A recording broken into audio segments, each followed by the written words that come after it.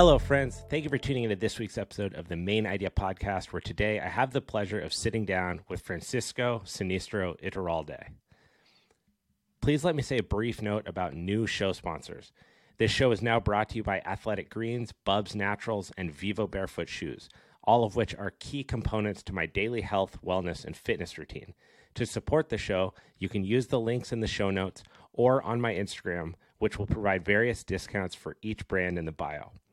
Regarding sponsors, I want the listeners to know that any brand or sponsorship you hear about on the show will have been personally vetted by me, utilized consistently, and put through the test of jiu-jitsu, strength training, and surfing prior to being invited on as a sponsor. I do this so that I can share these tools enthusiastically in hopes that they help you optimize your health, because the healthier you are and the less pain you're managing, the more you can enjoy life and train. The other way you can support this show is by taking 30 seconds to leave a 5-star review on Apple or Spotify and subscribe to the YouTube channel. This helps the show get discovered organically and helps me continue to bring on amazing guests. There's also now timestamps in the show notes for your convenience, so feel free to jump around to the part that interests you most, although I always recommend listening to the episode in its entirety. A quick note about this episode specifically. Given the recent legal case involving my guests, we were not at liberty to discuss the matter in any capacity.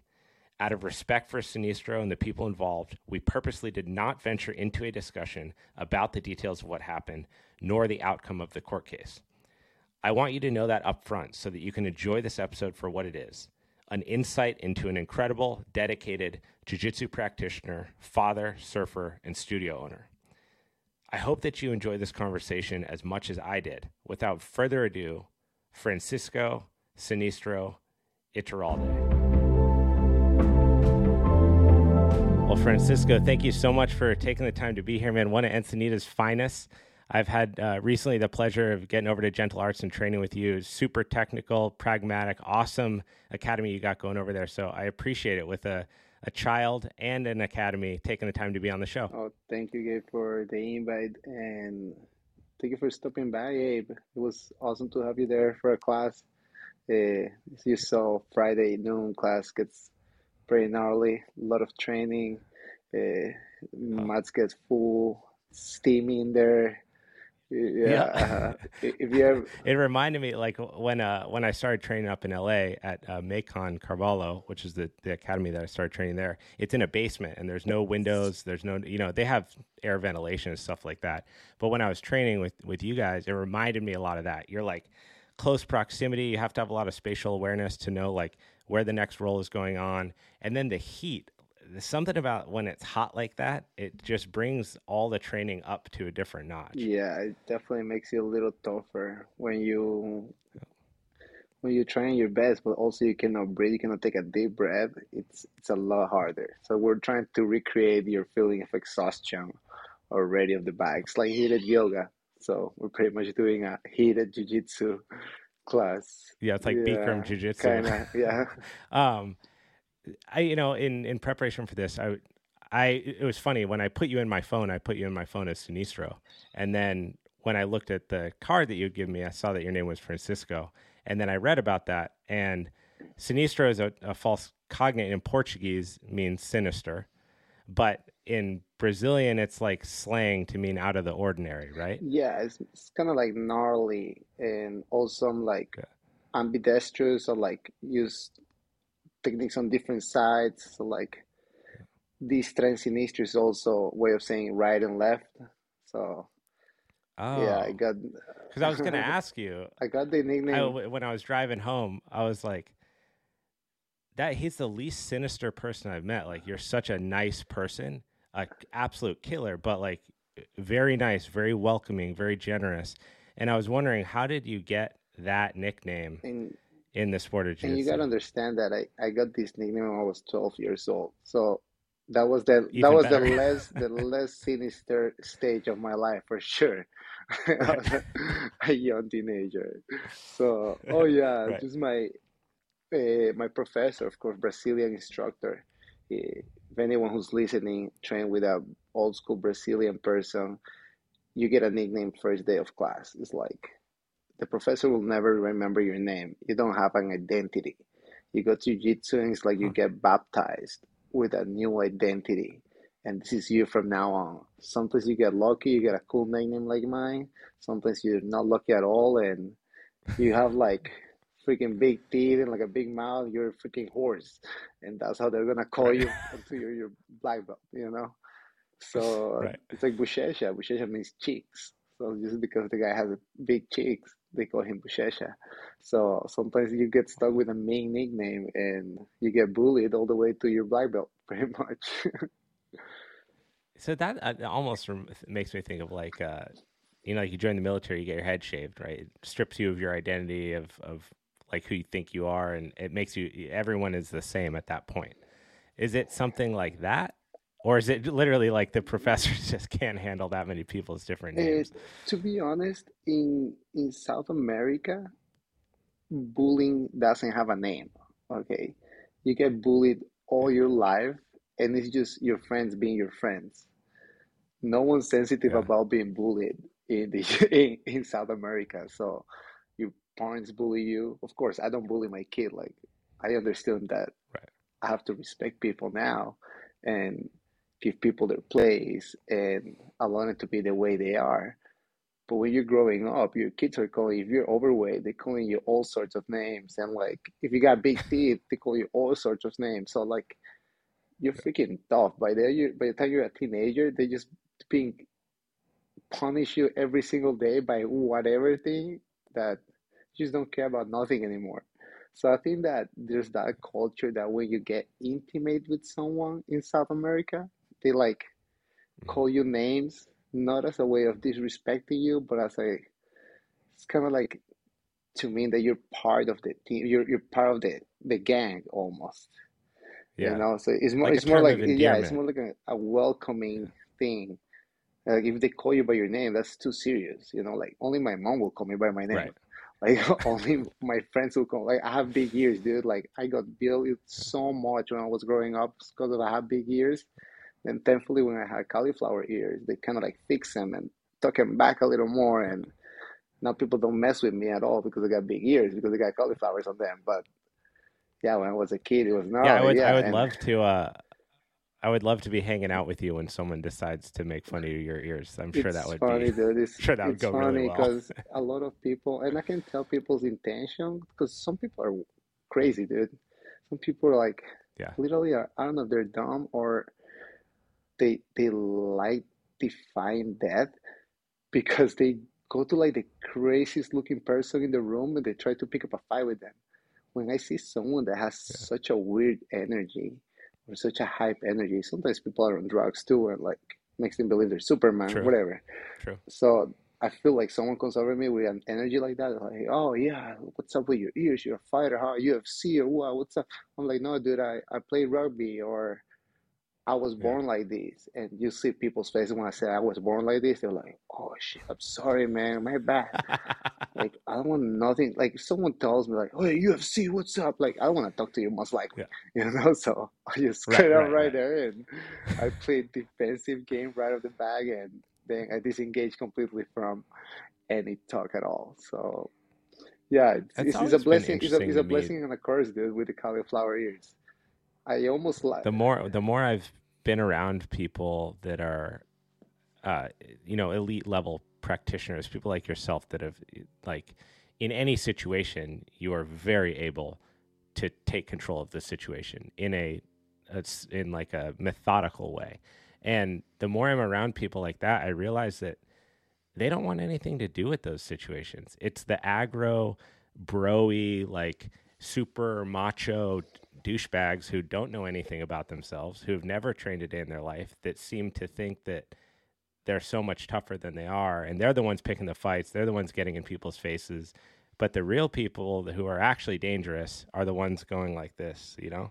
absolutely. I think that picking up fights is a sign of weakness. Bullying Mhm. people is a sign of weakness.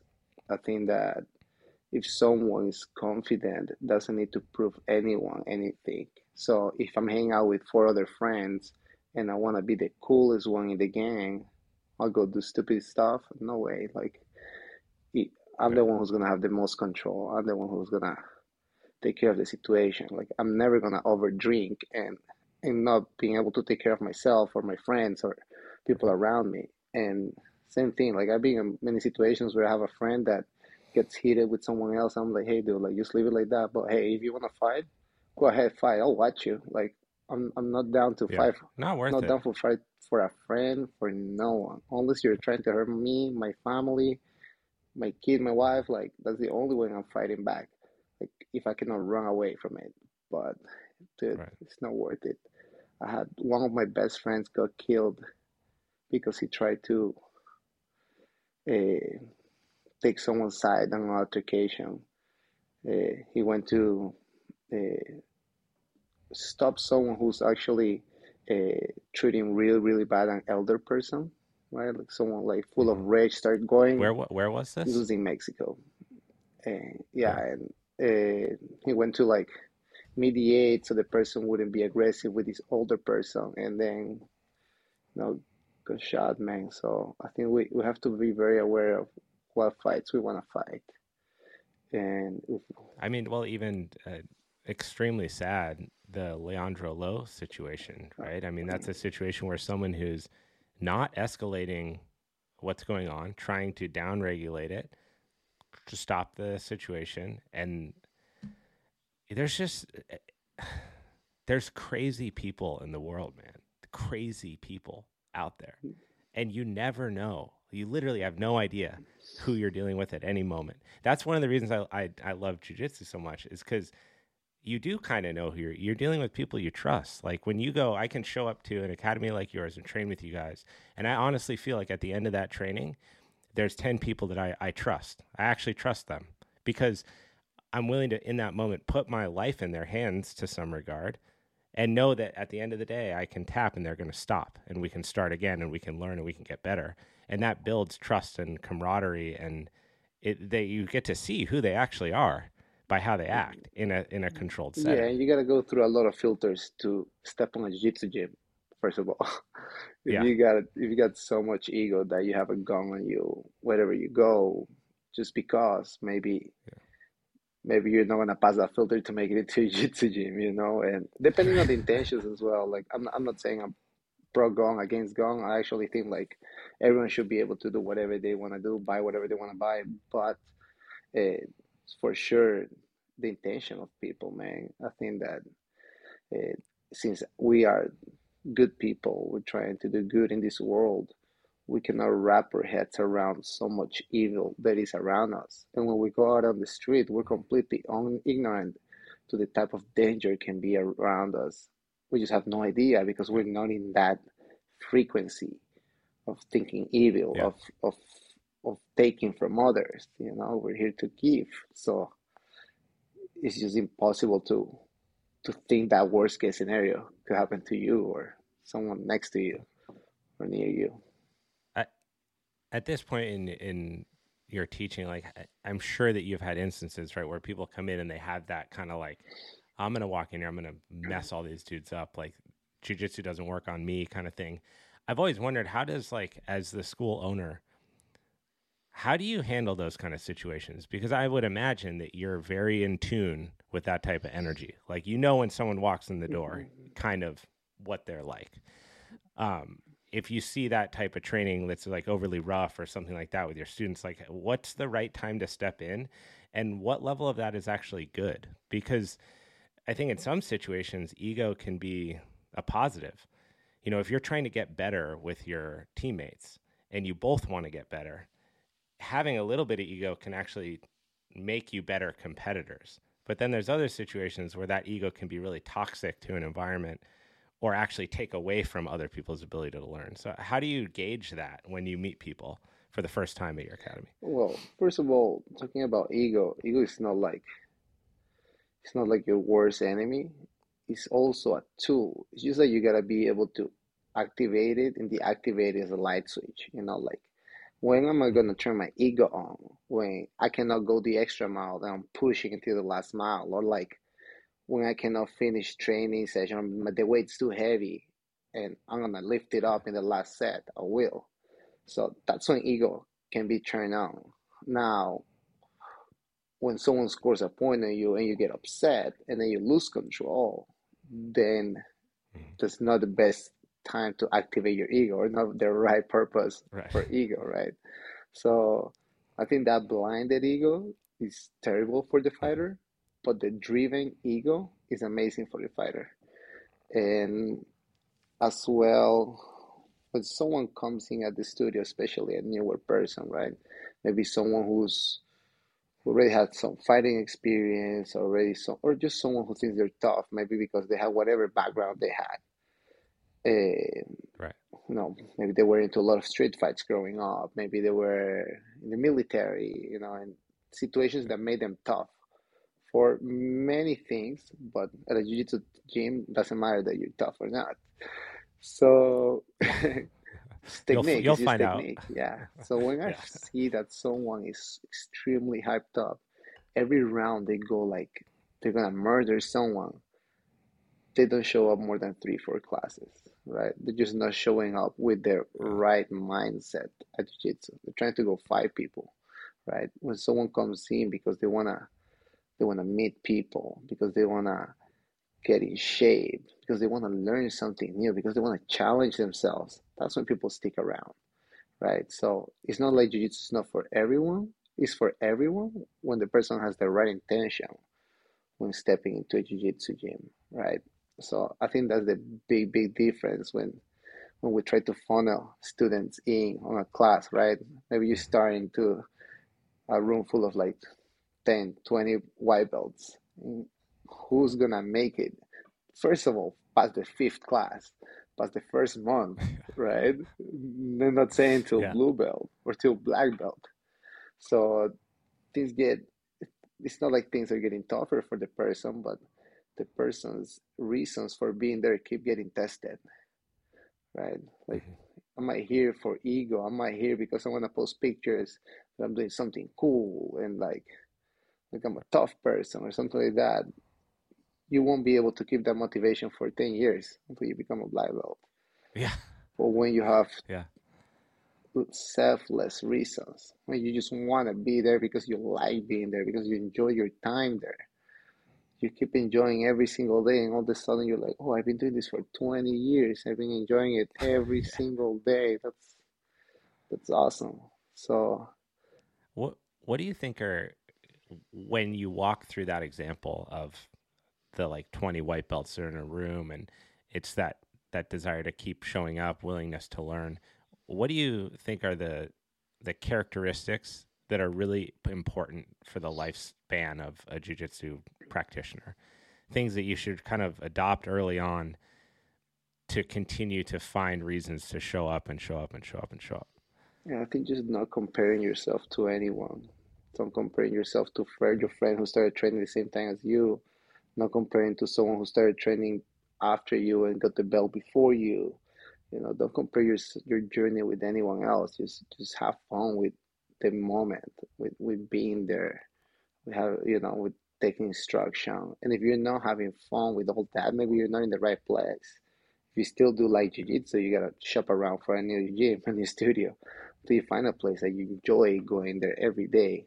Of course, life happens. Sometimes people stop training for a couple weeks, got work going on, got life going on, vacation, and then they got back from vacation. It's hard to pick up jiu-jitsu, but people Right. eventually try to make it back to training and then keep enjoying that every day camaraderie of jiu-jitsu, with a cool environment. So if you have a cool environment, full of people that are trying to beat you up, but people that try to beat you up and make you better and be your friend Yeah. and do it with a smile, then that's probably the perfect setting to make it for 10 years of training.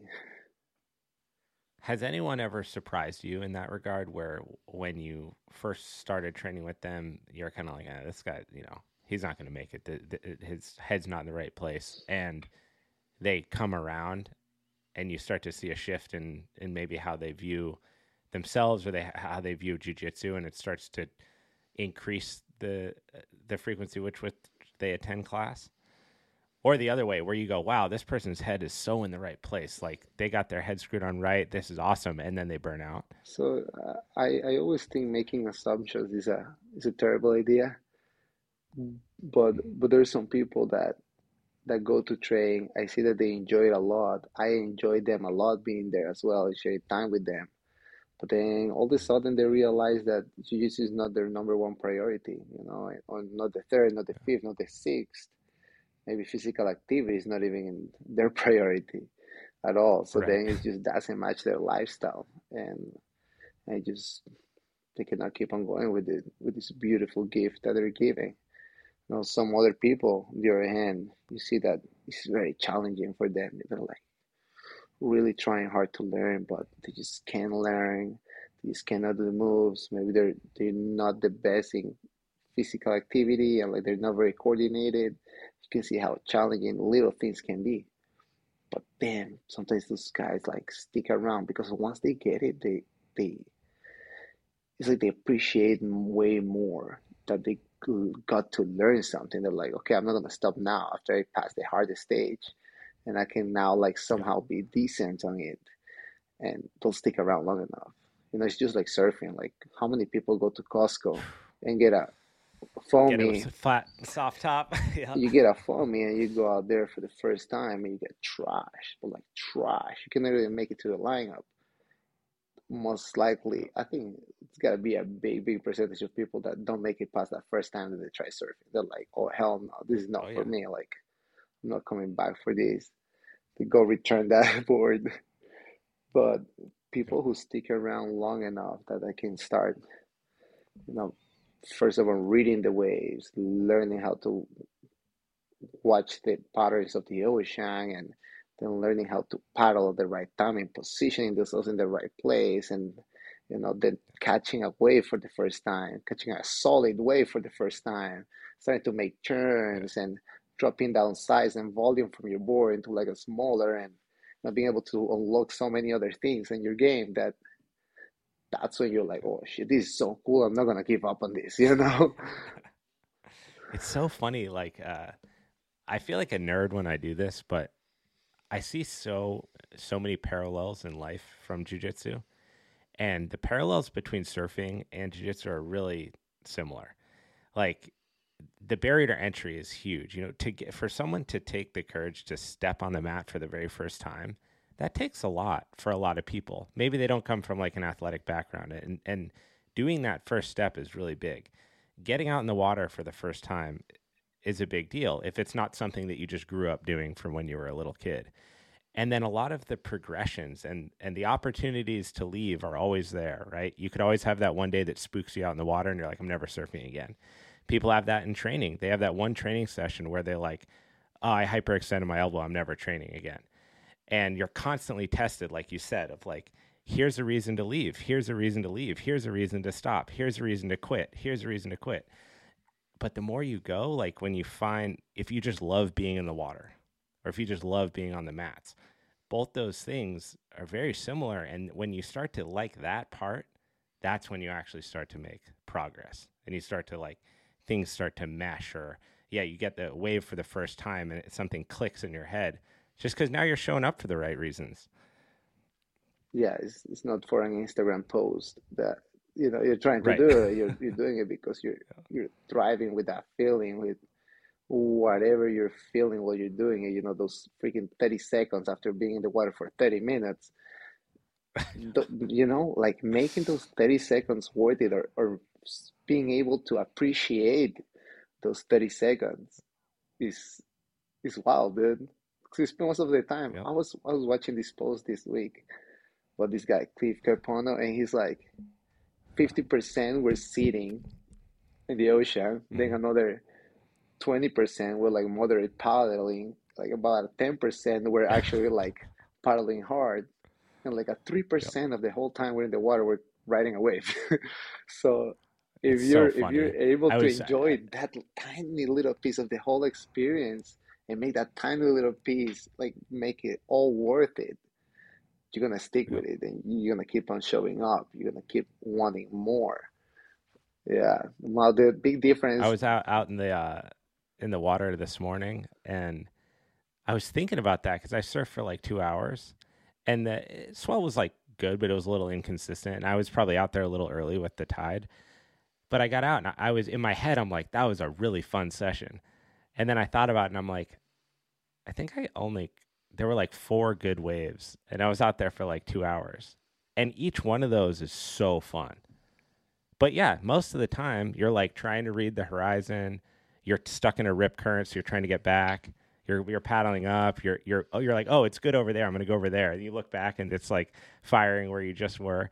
And then at the end of the day, you get like 4 waves in a 2 hour session, and something about that is so powerful that you're like, I can't wait to surf No, I again. mean, it's just the quality of it, you know. When I go to Trestle, sometimes I'm like, I'm waiting for 2 hours to get 3 waves, and I'm like, dude, like it was awesome, but I almost drop in on like 7 people, and you like, and then freaking other 3 people dropping on me when I was starting to catch up waves. I had to like Yep. scream people out of the way, but then whatever is left is worth it. Like it's just, man, Yep. yeah, you gotta be respectful also in the water, you know. You cannot just drop in on anyone and expect to be cool because you got cauliflower ears or because you know how to fight. It just doesn't work like that. Yeah, it's just, Yeah, it's like jujitsu. dude, I it's a mean, trippy. most of the It's time like an old school when I jiu-jitsu gym. It's train, like an old school jiu-jitsu gym. It's like where you cannot even talk to the black belts, where where white belts cannot ask a higher belt to train. Like it's pretty gnarly, when you go to places and like you see your everyday locals, then you're like,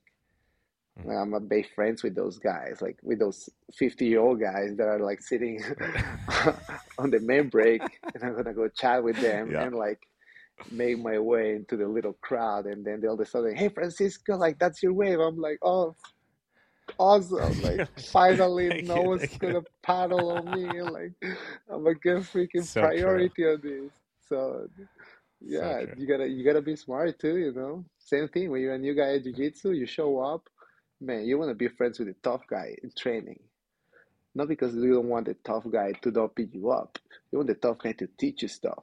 You want to learn from the tough guy. Yeah, When I go to jiu-jitsu gyms, when I go to train anywhere in the world, when I go to my friends' gyms and train, I want the toughest training. Like I go to Clark's, I go train with Clark about once a week, 2 times a week when I'm lucky, and yeah, like I don't only want to roll with him the first round, I want to roll with him the last round too, and like I want to do multiple rounds with him.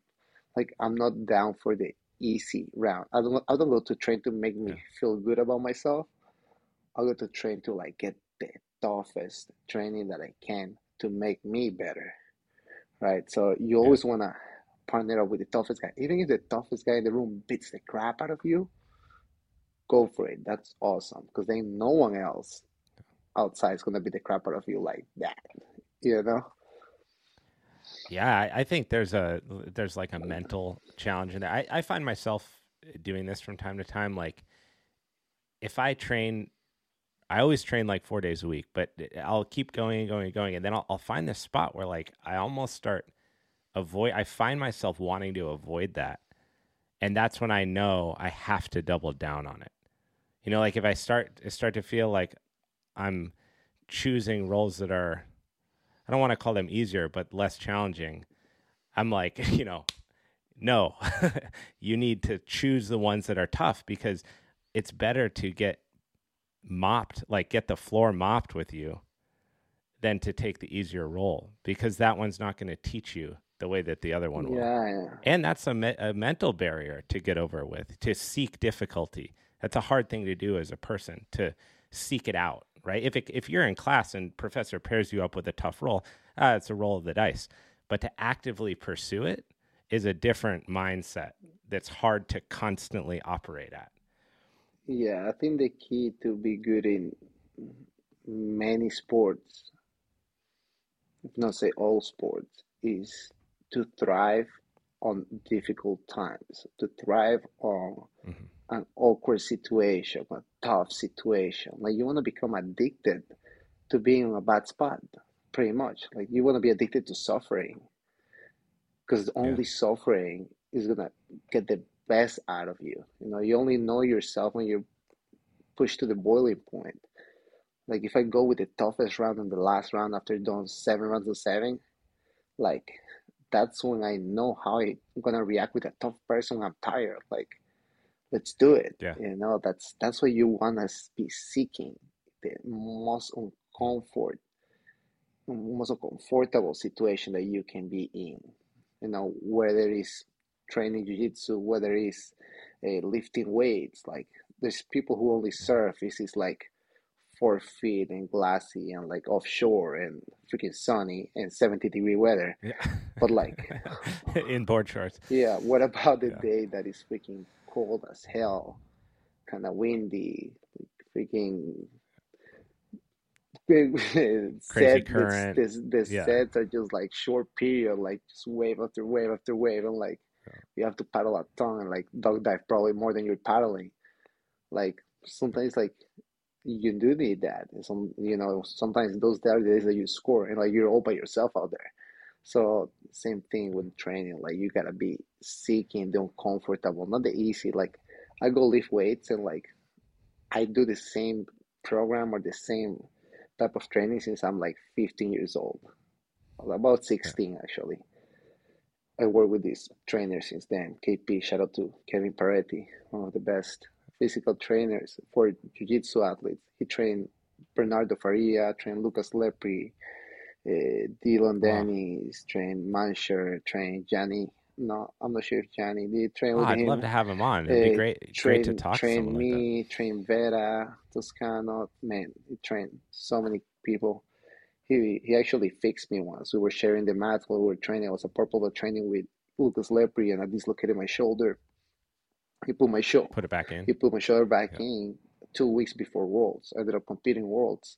He gave me therapy every single day up to Worlds, and I Wow. got third purple belt world. I think after fighting like 6 matches with a dislocated shoulder 2 weeks before. So, I mean, the guy is a great physical therapist and trainer as well. Well, Manhattan, New York, that's where he's at. And yeah, he's been giving me my program ever since he relocated my shoulder, and he's been Nice. taking care of my conditioning. And yeah, even though I do the same workout like at the same time of the year, like I know what's coming, I know how suffering is gonna be. I still show up, I still get it done. Some days it's harder than others. Even though I'm lifting the same Yeah. weight, some days I'm not feeling the best, and those 25 I'm pounds the and same. feel a Yeah. I lot mean, heavier than usual. And that's how it is. But you just gotta thrive on it. And once you're done, dude, if you can finish your day and you've done something you didn't want to do, you did something uncomfortable, you did something hard, you feel good at night, dude. I do. hell I feel yeah. amazing Yes. when I went to train hard. Then I did my weights. I freaking even went surfing, took my kid to the playground, have fun with him, cook meal for the family. Then I go at night, I'm like, dude, I didn't stop all day, but for what a great purpose. Like, it was an For sure. amazing day. When I got a question about the this pursuit of difficulty, because I've always found it interesting with high level practitioners, whether it's in mixed martial arts or in your case in jiu-jitsu. The better you get, the more that you're the best person in the room. And that's not always the case. It's not to say that every time you walk into a studio that you're going to be the most talented person there. But in some cases, you are. And so how do you find that difficulty? The way that you used, when you're a purple belt, you can probably find a really difficult match or a challenging match easily because you're not as skilled as you are now. Now that you've been doing this for so long and you are at the pinnacle and you own a studio and you teach other people how to improve their game, how do you still find that challenge? And how do you still find people that bring that out of you, like that truly test you and keep sharpening that iron like that? A lot of people, and for a second, also in my career, I thought I could do things by myself. You can never do things alone. You need to ally yourself with people that can push you. If no one else is pushing you or no one else is beating you up, you gotta go find it somewhere else. Be friends with some other guy that trains at a different gym that is tough training, and go get some rolls in. Like you need to. You cannot be the Mhm. you cannot be the toughest guy in the room. And if you are, get a handful of people that are at least 60% as tough as you. Get as many rounds in with the less breaks you can, and Yeah. those guys are gonna be tougher when you're tired. So it's about not cheating in your training. When you train, like, dude, you train with me, and like, I wasn't trying to hurt you. I was trying to like push extra hard on you. I was trying to beat you up. but we moved. We moved. We did a Yeah. 7 minute No, it was round. I think we great. did a 7 minute round, and They were all sevens. For the record, they were all sevens. dude, like we didn't stop moving the whole 7 minutes. That's how training should Yeah. be. And that doesn't mean that I'm gonna tap Yeah. you out 7 times in 7 minutes. But I might try to pass your guard like at least 5, 6 times and like sweep you at least 5, 6 times as well. Like I'm not trying to move a lot. I don't need to squeeze your neck that many times. No, because that's not the point of it. Like what if that day I'm trying to train my passing? Like I want to get to pass a lot. So like I put you in the position that you're best at, and from there figure it out and get out of it and then make my move and then okay, let's reset, catch and release, and we go again. That's the only way to keep on moving, because if I Yeah. take your back in the first 30 seconds and then we don't move for the next 6 minutes, it's almost Yeah. like that round didn't happen. I just squeeze And you see squeeze that a lot. something. You do see that. Yeah, and Like you you'll see. see in training.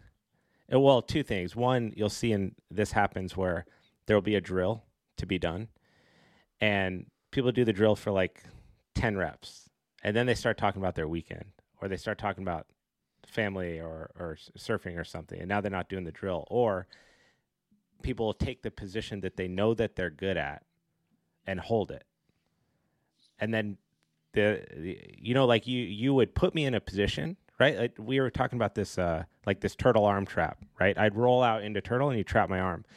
You could have just kept my arm trapped the whole time, the whole 7 minutes, but you didn't. You would release it and move to something else, and it kept me working the whole time, and you got really good movement in. So it felt like a more productive way of going through that. Like there was no rest, but you were also letting me, like you were letting me try to work and try to improve on what I was getting wrong, while also not letting me rest in the process. So it felt really productive. Yeah, we both took advantage of those 7 minutes, let's say. Yeah, for Yeah. sure. Yeah, I mean, Why do you like 7 versus 5? oh yeah, we changed it up, dude. Like at the gym, no Yeah. one, like not even me.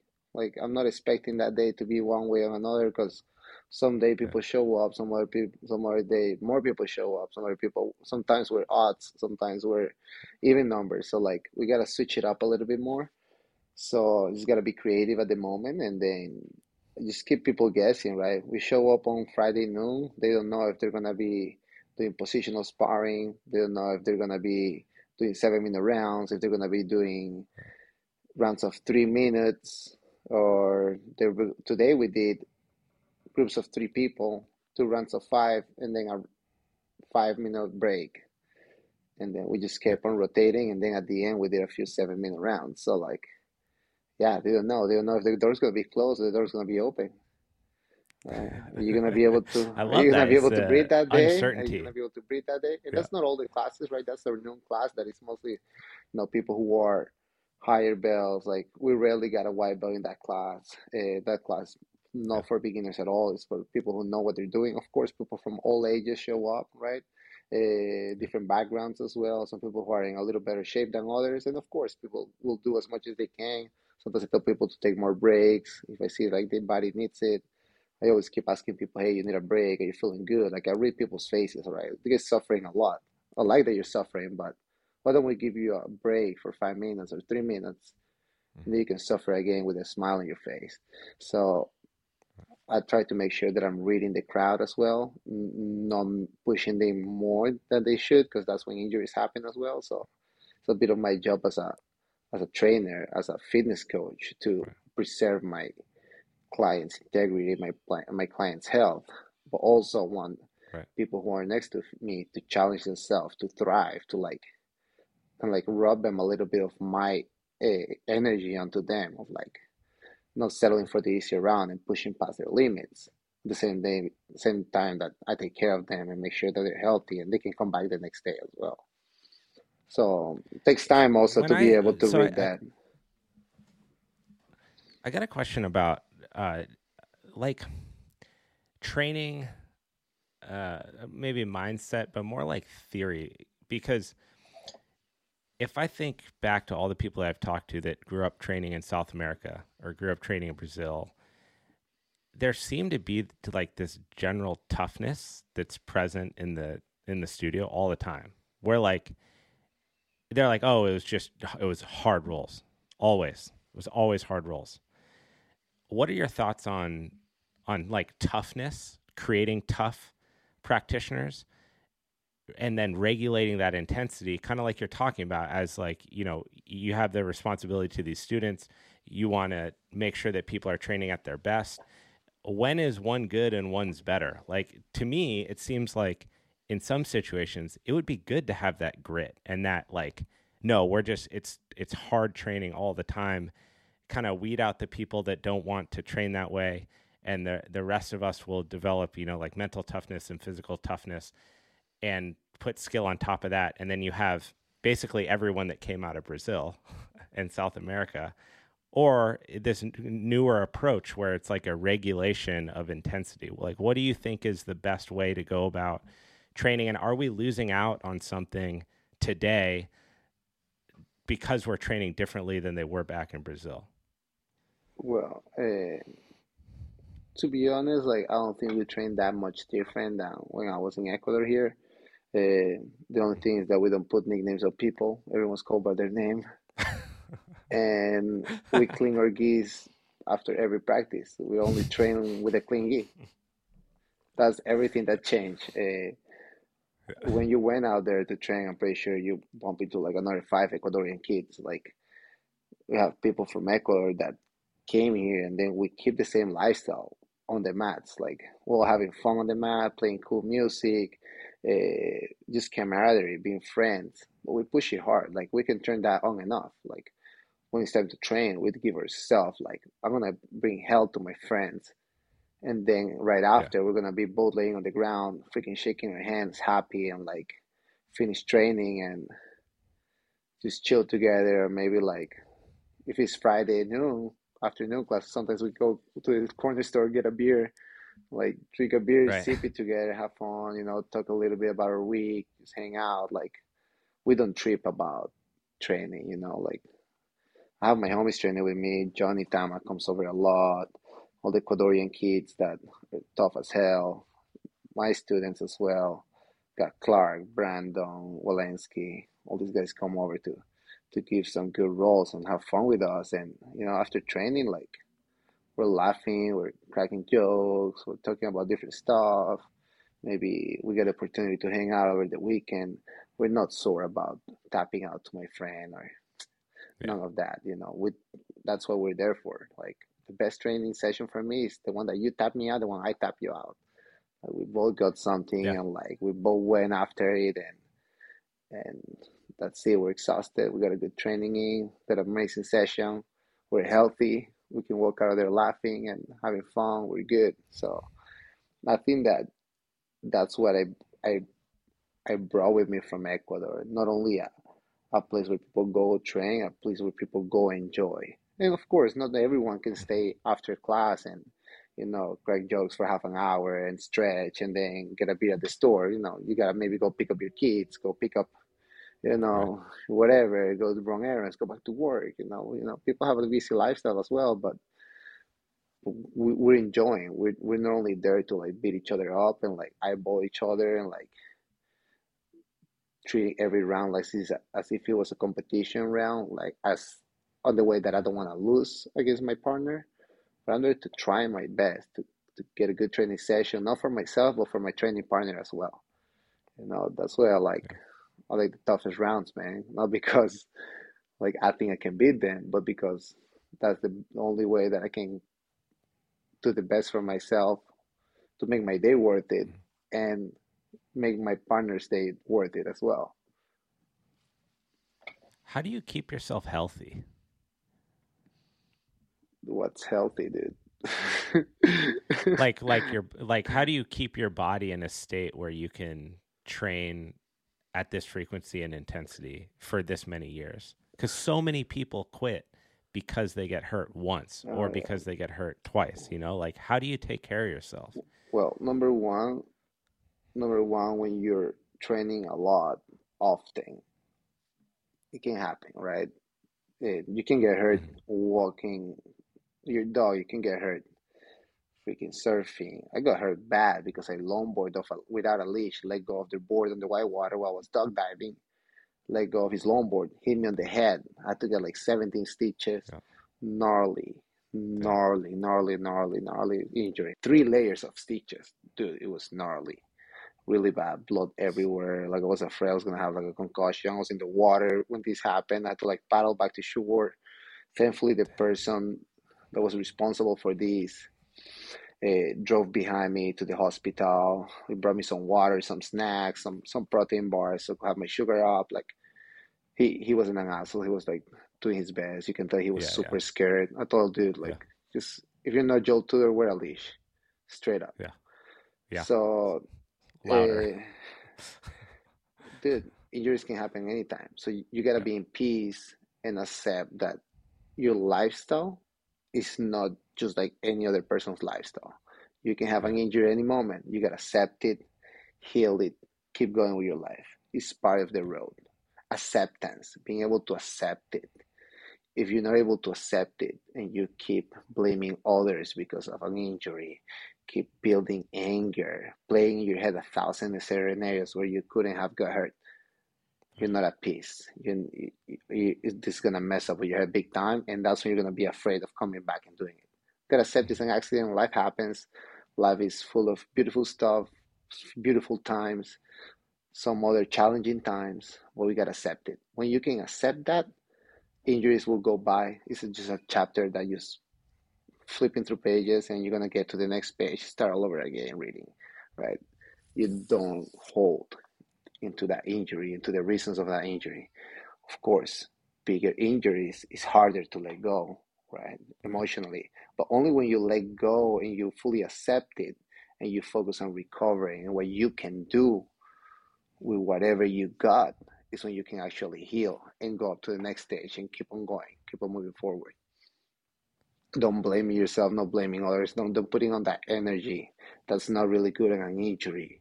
It just keeps that inflammation around. It just doesn't let it heal. You're just channeling that sickness, that disability, that whatever it is, manifesting it on a daily basis, on an hourly basis. That's just gonna stay there because you're bringing it back. The moment you let go of it, you move forward. You do what you can at the moment. Every step that you take is going to help you to heal and recover, and you're going to be able to do the best in no time again. So yeah, you just got to accept that. And now from preventive, right? Noon class in our school tutor is the only class that we don't have a stretching session after. I stick around and stretch a bit, but we do teach our students how to stretch. Like just take 10 minutes of your day to stretch at least a bit, Yep. I do making that sure every that night. you're like a little more calibrated, that you're not all messed up. Get some stretching in, drink tons of water, at least a gallon of water a day. If you can drink some more So electrolytes, important. coconut water, Yeah. element tea, liquid IV, salt in your water, whatever you can do to make your water absorption better. Amazing, do it as well. Resting, being able to rest. It's hard when you got a newborn, when you got a little kid at home. I was going to ask you Sometimes about that next, man. How do you do it? mm, we're blessed that my wife can take care of my kid full time. And when he was at the Yeah. stage that he'll wake up a lot, mom will take care of him, and then I had to rest because I had to go to work the next day. Yeah. But now we can sleep the whole night. He doesn't wake up. Sometimes he wakes up like right before I'm about to go to sleep. I get in the room with him for a couple of minutes. He crashes again. All good to go. But being able to sleep well, I like Yeah. taking a nap, man. I like taking a nap, 20, 30-minute nap, sometimes an hour nap if I have the time. Napping as well, so you're refreshed to go into the next session, into your next commitments of the day, right? We're taking a lot mentally, physical wise. When you're a studio teaching all morning, lifting weights, taking care of your child, get a good Yeah. reset. Get a good reset. Quick nap, gonna come back, shower, you're gonna feel refreshed again, ready for the next part of your day. So I'm a big fan of napping. It helps Yeah. me recover and like split the day and Yeah, if keep you keep pushing it short, forward. that's super powerful. Like those little quick 20-minute, that's like a major recharge. And hey, if I got the time, I'll take it longer. I don't discriminate. I don't discriminate longer Well, naps. you're a parent now, so you I got to get get what you whatever I can. can. Yeah, whatever I Yeah. can. If I can get a 20 minutes, that's all I got. That's all I got. Uh, Someone cancels a class on me. Okay, I'm gonna sleep for 15 minutes. It's all good.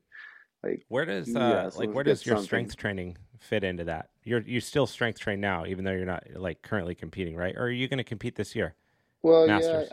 I competed. I haven't competed like 4 years. I did a super fight last year. I think, yeah, last year.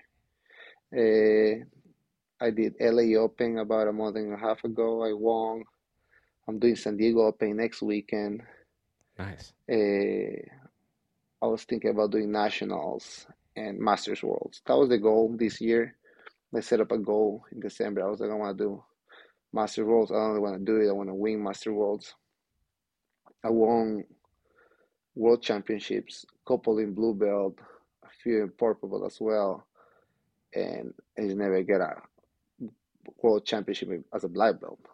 I got third at Worlds, not get Worlds once as a black belt, but I didn't win Worlds as a black belt. So going back and doing it for Masters, it'll be a fun task. I'm in great shape. The division is not any easier. Of course, it's not 10 minutes. Right. It's going to be 6 minutes. It's a lot more fun, but doesn't mean easier. He's going to be able to push it all for 6 minutes and not get tired. And then you still got to do like 6, 7 matches. But I thought it was a good challenge. I was reading David Goggins a lot in the That'll do transition to it. the new year. Yep. I was reading David Goggins in the transition of the new year, and I was like, man, my life's too easy. It's like I'm too comfortable right now. Even though I Yeah. try to suffer a little bit here and then, but I wanted to suffer a little more. And also last year, Roberto Jimenez, you know, he's a little kid, know his family as well. Since I was a little kid, and he came over, stayed with me for like a month before Worlds last year, and he was like, "Hey, I want to do Worlds. It's just that like I want to train here with you for some time, and let's do it." So I was like, "Oh, damn, let's go." So like I had to show up to every single training session. I wasn't even gonna compete, but I, I was like, I'm gonna train as if I was gonna compete Worlds for this guy. So I had another student, Blue Belt, who got third at Worlds last year as well. We trained hard, us three, every single day, and that kind of like flicked the fire again in me. And I was like, wow, I can still keep up with this much training. I can still do fairly good with high level people. So why not competing? I want my kid to. It's not saying that my kid's not proud of me, but like Yeah. I want my Look up kid to you. to I want my kid to see me winning some stuff, to see me like pushing myself out of my comfort zone. It's not like, oh, I run a gym, I go surf, I chill, Yeah. ride the bicycle to the playground. Well, blah, blah, we're good. Oh, amazing. You know, like I want my kid to grow up and like, damn, my dad put himself into like really comfortable positions that he didn't need to, but he got there and he found a way and he made it happen and he ended up being successful out of it. So I want to translate that mentality to my kid as well. You know, Was that something that you looked up to in your father? dude, yeah, I think being a father changed a lot of things on me. You know, I had no other reason to fight anymore. Like, yeah, just like do stuff for myself, I guess. But when you have a kid, when you have someone that you're trying to teach him lessons, or not only teach him a lesson, but somehow teach a culture in your house, like lead a Mhm. type of culture. You know, I work out every day. I put myself to awkward situations all the time. My wife, because of that, she's thriving and going to hot yoga, the hottest yoga classes that she can go. And she also puts herself to tough situations. She comes back home. She's like, she looks like a shrimp. She's like cooked from yoga. And like Yeah. now she's doing like these barre classes that are like kicking her butt and like, wow, that's awesome. Like that's Yeah. the culture we want to have at home. Then my kid's gonna grow up. He's not gonna be sitting playing video games. He's not gonna be on an iPad. Like mommy and daddy and going after it and getting it. He's gonna be able to get it too. Like that's what he's gonna grow up doing. Yeah. I I owe it to my parents because my mom was a body fitness competitor, bikini competitor. My dad was a bodybuilder as well. So like I could see my parents put themselves through horrible diets, like eating freaking Oh, oatmeal, that's the toughest stuff is the boiled competition. potatoes, Yeah. boiled chicken, freaking tuna, no salt. Then a week before their show, they had to be like, drink no water. Dude, Yeah. I was like, I don't want to do that. Torture. Like, that Torture. sucks. That Yeah. sucks. But guess what? Like, they were thriving on those situations. They loved It's it. They like adversity, it. right? It's So, finding uncomfortable situations to challenge exactly. yourself in because it makes you a better person. Yes, it's somehow a feeling of accomplishment, right? I think Yeah. that it, while the humans were evolving, we were constantly under tough situations. Like all of a sudden it rains, we don't have a roof. Like find shelter. Like Yeah. it's getting colder. Let's find some more food. Let's find something we can cover ourselves with. Like we had so many challenges, and now growing up, we don't have many challenges. And then what we do when we don't have many challenges? What we do when we have any challenge? We don't have any challenges, Abe. When we don't have any, oh, Yeah, you what just do you become do? stagnant. You become You create boring. Yeah. challenges. You create challenges in your head. Oh, what do we do? Yeah, we Yeah, create no, challenges in I our go head. seek it And if out we don't, everywhere. yeah, That's yeah, why I train exactly. jujitsu every day of the week.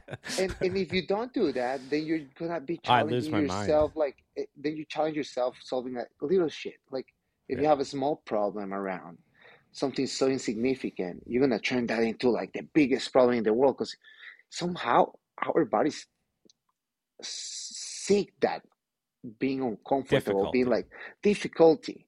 And if you don't do difficult stuff for sure that are difficult, you're gonna make stuff that are not difficult a lot more difficult. You're Oh, gonna dude, complicate your if I life don't for little like stuff. if I don't get to train, like if I don't get to strength train, like do my strength training regimen, and if I don't get to go train jujitsu, like if we're traveling and for whatever reason I can't do either of those, because I always try to train when I'm abroad or if we're traveling or whatever, I start to lose my mind.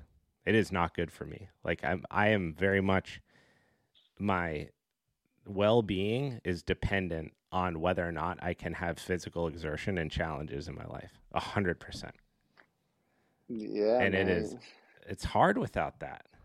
Yeah, and you gotta get up, and also you need people around you to understand that as well. Like my wife Yeah. understands it. I'm like, hey, baby, like sometimes we're at vacation, like just a few months ago, more a little bit over a month, we were in Europe, and we're at a hotel in Barcelona, and then my wife's like getting ready to sleep. She's like ordering food service, and then I'm getting ready. She's like, "What are you doing?" I'm like, "I'm going to the gym, run 5 miles."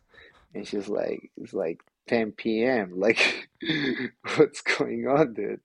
And I'm Yeah. like, "Baby, if I don't get these 5 miles in, I'm not gonna be able to sleep. I'm not gonna be in peace with myself." She's like, "Okay, go, you're crazy. Go do it." She says always, like, "I just love you." Like, and so it's like, She gets you. She you gets you. She gets it. I just gotta love him. That's it. Yep. Like, don't understand him. Don't try to make him change his mind. Just love him. That's what she says. So You've been yeah, have dude. you trained at Longman Jiu-Jitsu on Kauai? I haven't, dude. Man, I know Hunter since he was a blue belt back in Yeah. Miami. Yeah, I lived in Yeah. Miami also for some time. My mom lives I think there. that's how I originally But like got connected with you, because when I was in Kauai, I trained at Longman, and then because of that, I didn't meet face to face, but I was put in touch with Hunter and then had hit on. But the same thing happened. Like we were in Kauai for a week for a wedding, and I was like, I love you, baby. I gotta go train now. And so like I like looked it up, and I was like, oh, cool. There's one in Honolulu, and I went, and I just got my ass kicked for like an hour, and I left there, and I felt so much better. And I came back, and I was like, back on earth. It just felt so good. no, you're It's in important to be paradise. able to You're do in it. paradise Yeah, out there in Hawaii, and then you go yeah, self-inflict hell on you, yeah, and then you go back and freaking yeah. drink your daiquiri. Yeah, man, it's That's so living. it's too beautiful, it's too nice, but I'm not sweating, I'm not running. I'm like, I need to expend Yeah, some energy. Yeah, it's different when I travel. Usually I try to book a couple seminars number Hmm. one, because I do crave that mat time and like Yeah. some interaction and meeting people that otherwise I wouldn't be able to meet. Like you can only meet someone for so much or get intimate with someone where you're like at a cafe and you meet someone or whatever. Or you go train with someone, like you're both laying down on the ground and then while you catch your breath, you're like chatting about stuff and then get intimate and like, hey, recommend me some stuff. Like, oh yeah, you Yeah. should go check out this, check out that. So like I always like traveling or training while I'm traveling. I always think that I pick up the best restaurants, I pick up the best Yeah. places to go, some of the local knowledge from going to Yeah. a jiu-jitsu studio and making friends with a true local, someone who can guide me a little better when I'm traveling and I'm a complete tourist. And also, I think that once you're a black belt and you've done many tournaments or you're known for something, then you got people who want to learn from you and try to Yeah. book a couple seminars, helps me pay for the trip a little bit as well.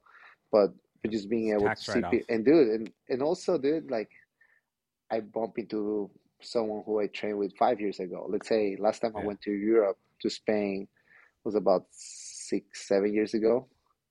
And my friend who became my black belt, Ivan, out there in Almeria, south of Spain, he had his wife was pregnant, and now I came back. His kid's like 6.5 years old, and being able to go back to that place and wow, seeing like how much their life has changed. He's now Yeah. in a beautiful gym. His business is growing, and life has changed for him. It's cool to not being not being able to see someone, not being able to catch up really with someone for so long, and then you see them again, and wow, like life has changed a lot, but I'm glad that we can still see each other now and have fun and enjoy and just see how much you've grown over Yeah. this time. And Well, and you mentioned like this filter earlier, how like to get to jujitsu, you've kind of gone through these filters to get there. And when you're traveling somewhere else outside of where you live and you go, you meet other people that have gone through that same filter. And so there's this kind of like, whether it's getting a restaurant recommendation like you're talking about, or finding out about some super cool coffee shop that like nobody else goes to, uh, you just get, you build this camaraderie, and then you get to meet cool people in different places that like you might stay in touch with for a super long time. It's very there's so many places that I've been fortunate enough to go and train at. I always leave there feeling like I there's another friend, right? Like I could call that person later that week and be like, I really need your help. And they would actually show up, even though I just met them. Because you just build this camaraderie. It's super cool.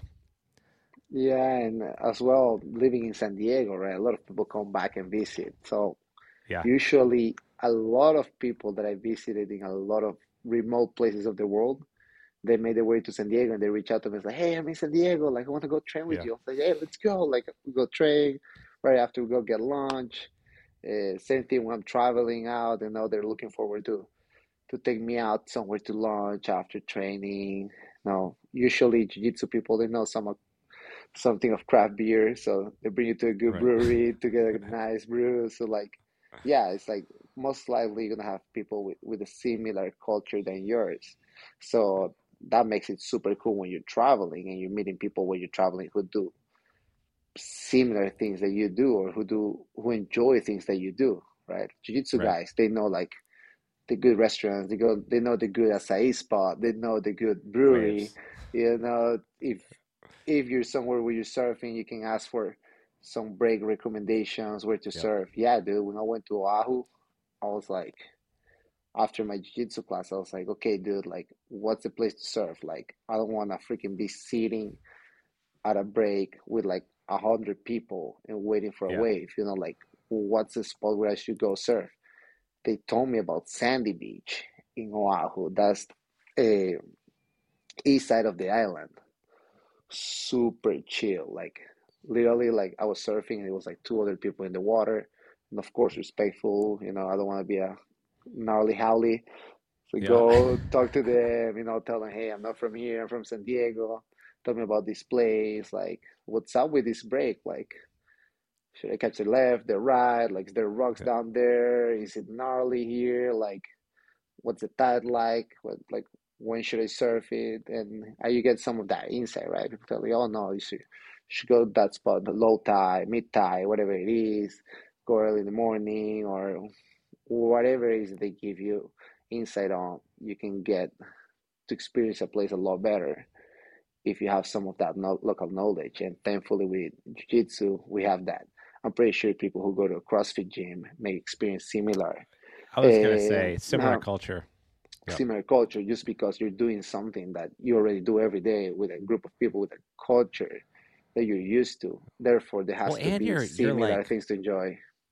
your exertion there. I think that there's something special about exertion. Like when you go to a CrossFit gym or if you drop into a studio and you train, it's the physical output. Like you look right and Francisco's training super hard. You look left and this guy's training super hard. And you're like, all right, I'm going to train super hard. And when you all do that together in the same place, like there's something about that I think is unique. It's not like showing, like you go to a coffee shop, you meet someone, it's cool, but it's not like you haven't put in that work, like that sweat equity where It you're like, doesn't fuck man, elevate. like that was hard. It doesn't elevate your energy. Absolutely. Exactly. That's Yeah, what it is. yeah. We have a saying in between like our group of friends when I was growing up. It's like if you're with us and you're the least talented and you're like not the best person at jiu-jitsu, eventually you'll become a lot tougher than any other people outside this room Yep. because you're just constantly with us with that energy that is just freaking high intensity. Like you're gonna be so comfortable on that energy that you're already gonna Yeah. be over anybody else who's at a different gym who doesn't have that vibe, right? Yeah. So there's a saying in Portuguese or in Jiu-Jitsu, right? In Brazilian Jiu-Jitsu, they say it's better to be the tail of the lion than the head of the mice.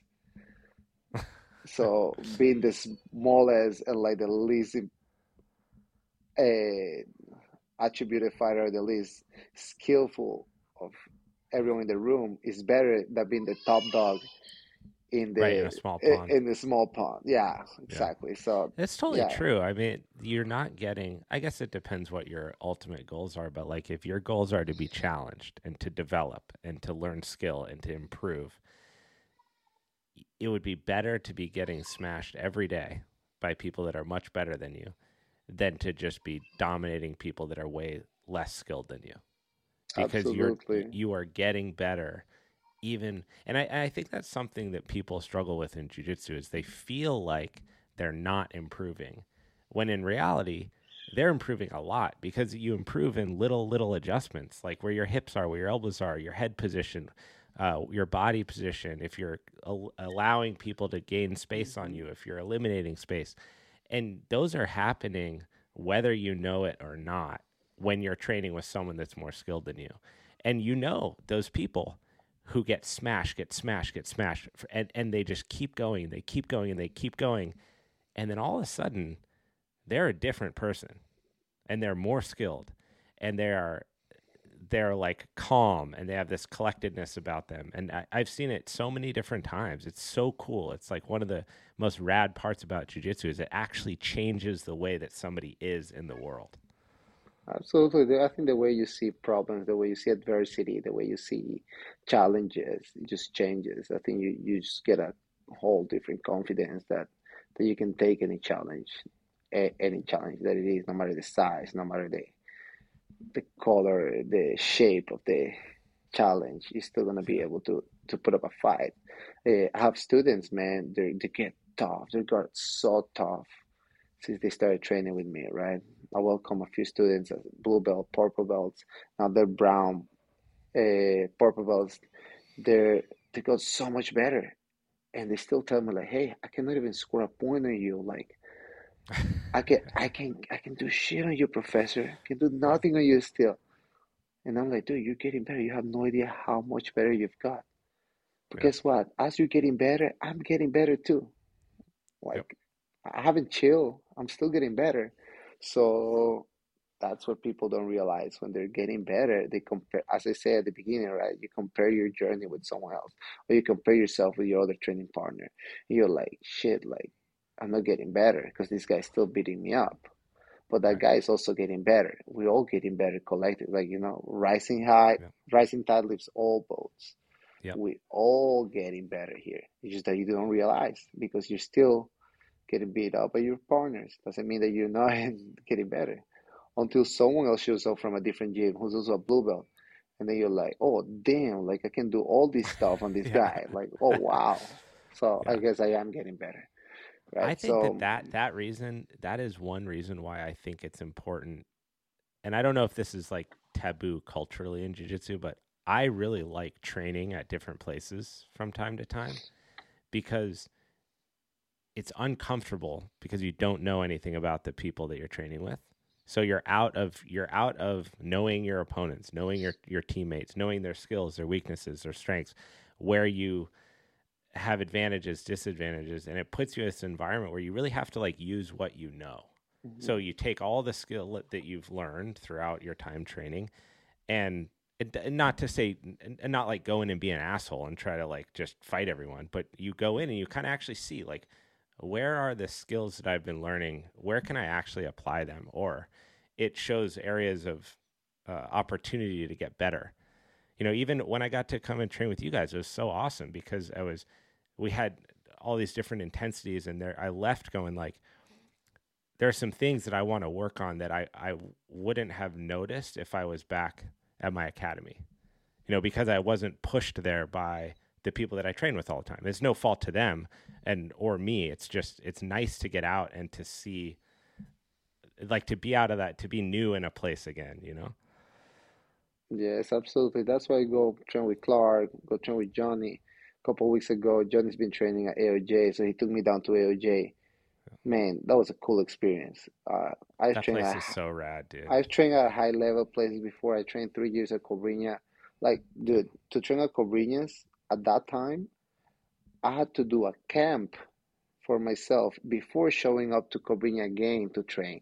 Like, if I was out of Really? town training around, teaching seminars, I knew, like, okay, May 31st, I'm gonna be back at Cobrinhas in LA training.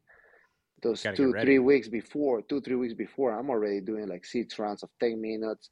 I'm Wow. like pushing it hard on them, like getting ready. So when I go back to Cobrinhas, I'm like in shape to be able to do the Yeah. whole class. Like, Damn. and then you look around and you see freaking Isaac Dotterlines right there. He's your first match. Then Cobrinha is your Yeah. second round. Then Johnny Tama is my third. And then your fourth is your heavyweight purple belt guy who just got third at Pan Ams and he's freaking tough as hell. So Yeah. like already being at top gyms like that, I went to AOJ 3 days after I got back from Europe. I was like haven't trained in 2 weeks, Yep. drinking beer every single day, and like jet lag when I got back. But I was like, Johnny's like, hey, pick you up, let's go to AOJ. I'm like, it's gonna suck. Let's do it. I love it. Yeah. Let's get it. And then I went out there and freaking it was hell. Just training, non stopping, rounds of 3 minutes, which is high intensity. You may think I was like, I'd rather do 5 minute rounds than 3 minutes. 3 minutes too short. Yeah, 3 minutes when you're going 1,000%, and then you go to the next Brutal. 3 minute round 1,000%, like you're gonna get tired, dude. So there's no chance to rest in a 3 minute match. Yep. So yeah, dude, when the high intensity, and I was like, oh Jesus, like I had an amazing time. It was fun training.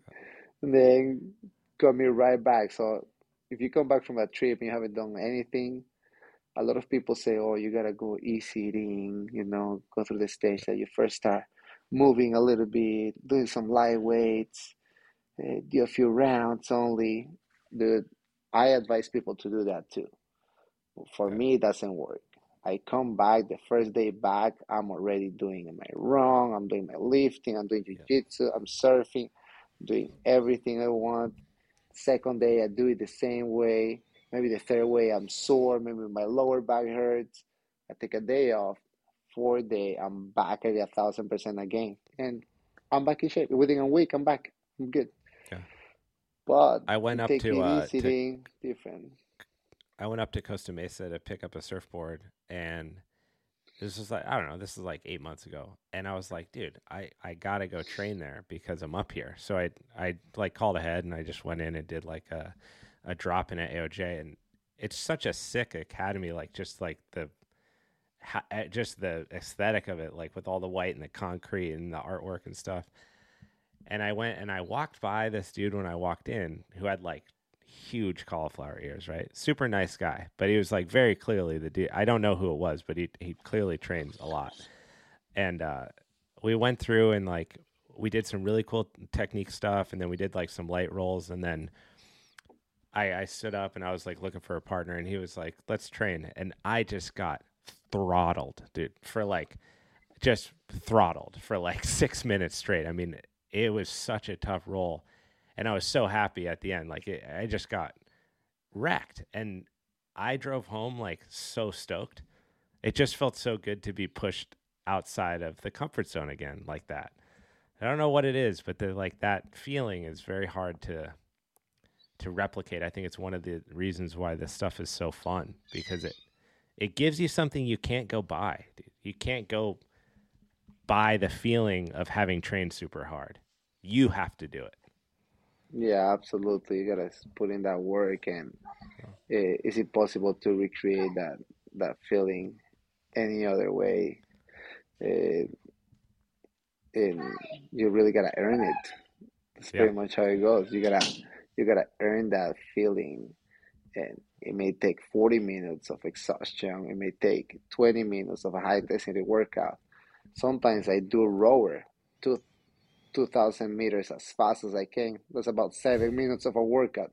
Feels like Yep. hell. I'm about to puke, but Yep. it's about the intensity that I put in, right?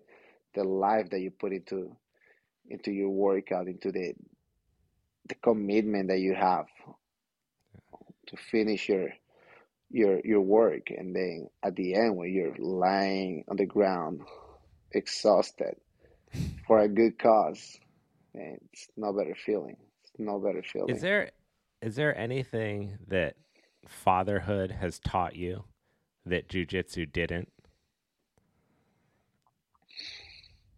Man, Jiu-Jitsu has taught me a few stuff, but nothing compares to fatherhood. That's just, people sometimes say, "Oh yeah, I'm gonna wait till I'm ready." I'm like, "You're not ready. I wasn't ready." Like we wanted to have a child. We Yeah. tried to have a child. We had a child, and then I'm a white belt. I'm a white belt in everything, and then you just gotta learn stuff again. Yeah. See things as brand new for the first time again. And it's a trip. Go back to my own childhood. Brought me back a bunch of memories as well. Yeah. Um, Made me think like how do I want to treat people, how I want to treat my son, how I want to treat others around me, like the type of role model I want to be for my child. The some of the things made me improve in so many areas. And of course, when you're young and selfish, and you're doing things for yourself and you're taking from the world, it's a different stage. Then when you get married, that you're trying to build something with someone, that you got to give up so many things that don't feel like you're giving up, but it just feels like you're transitioning into a new stage.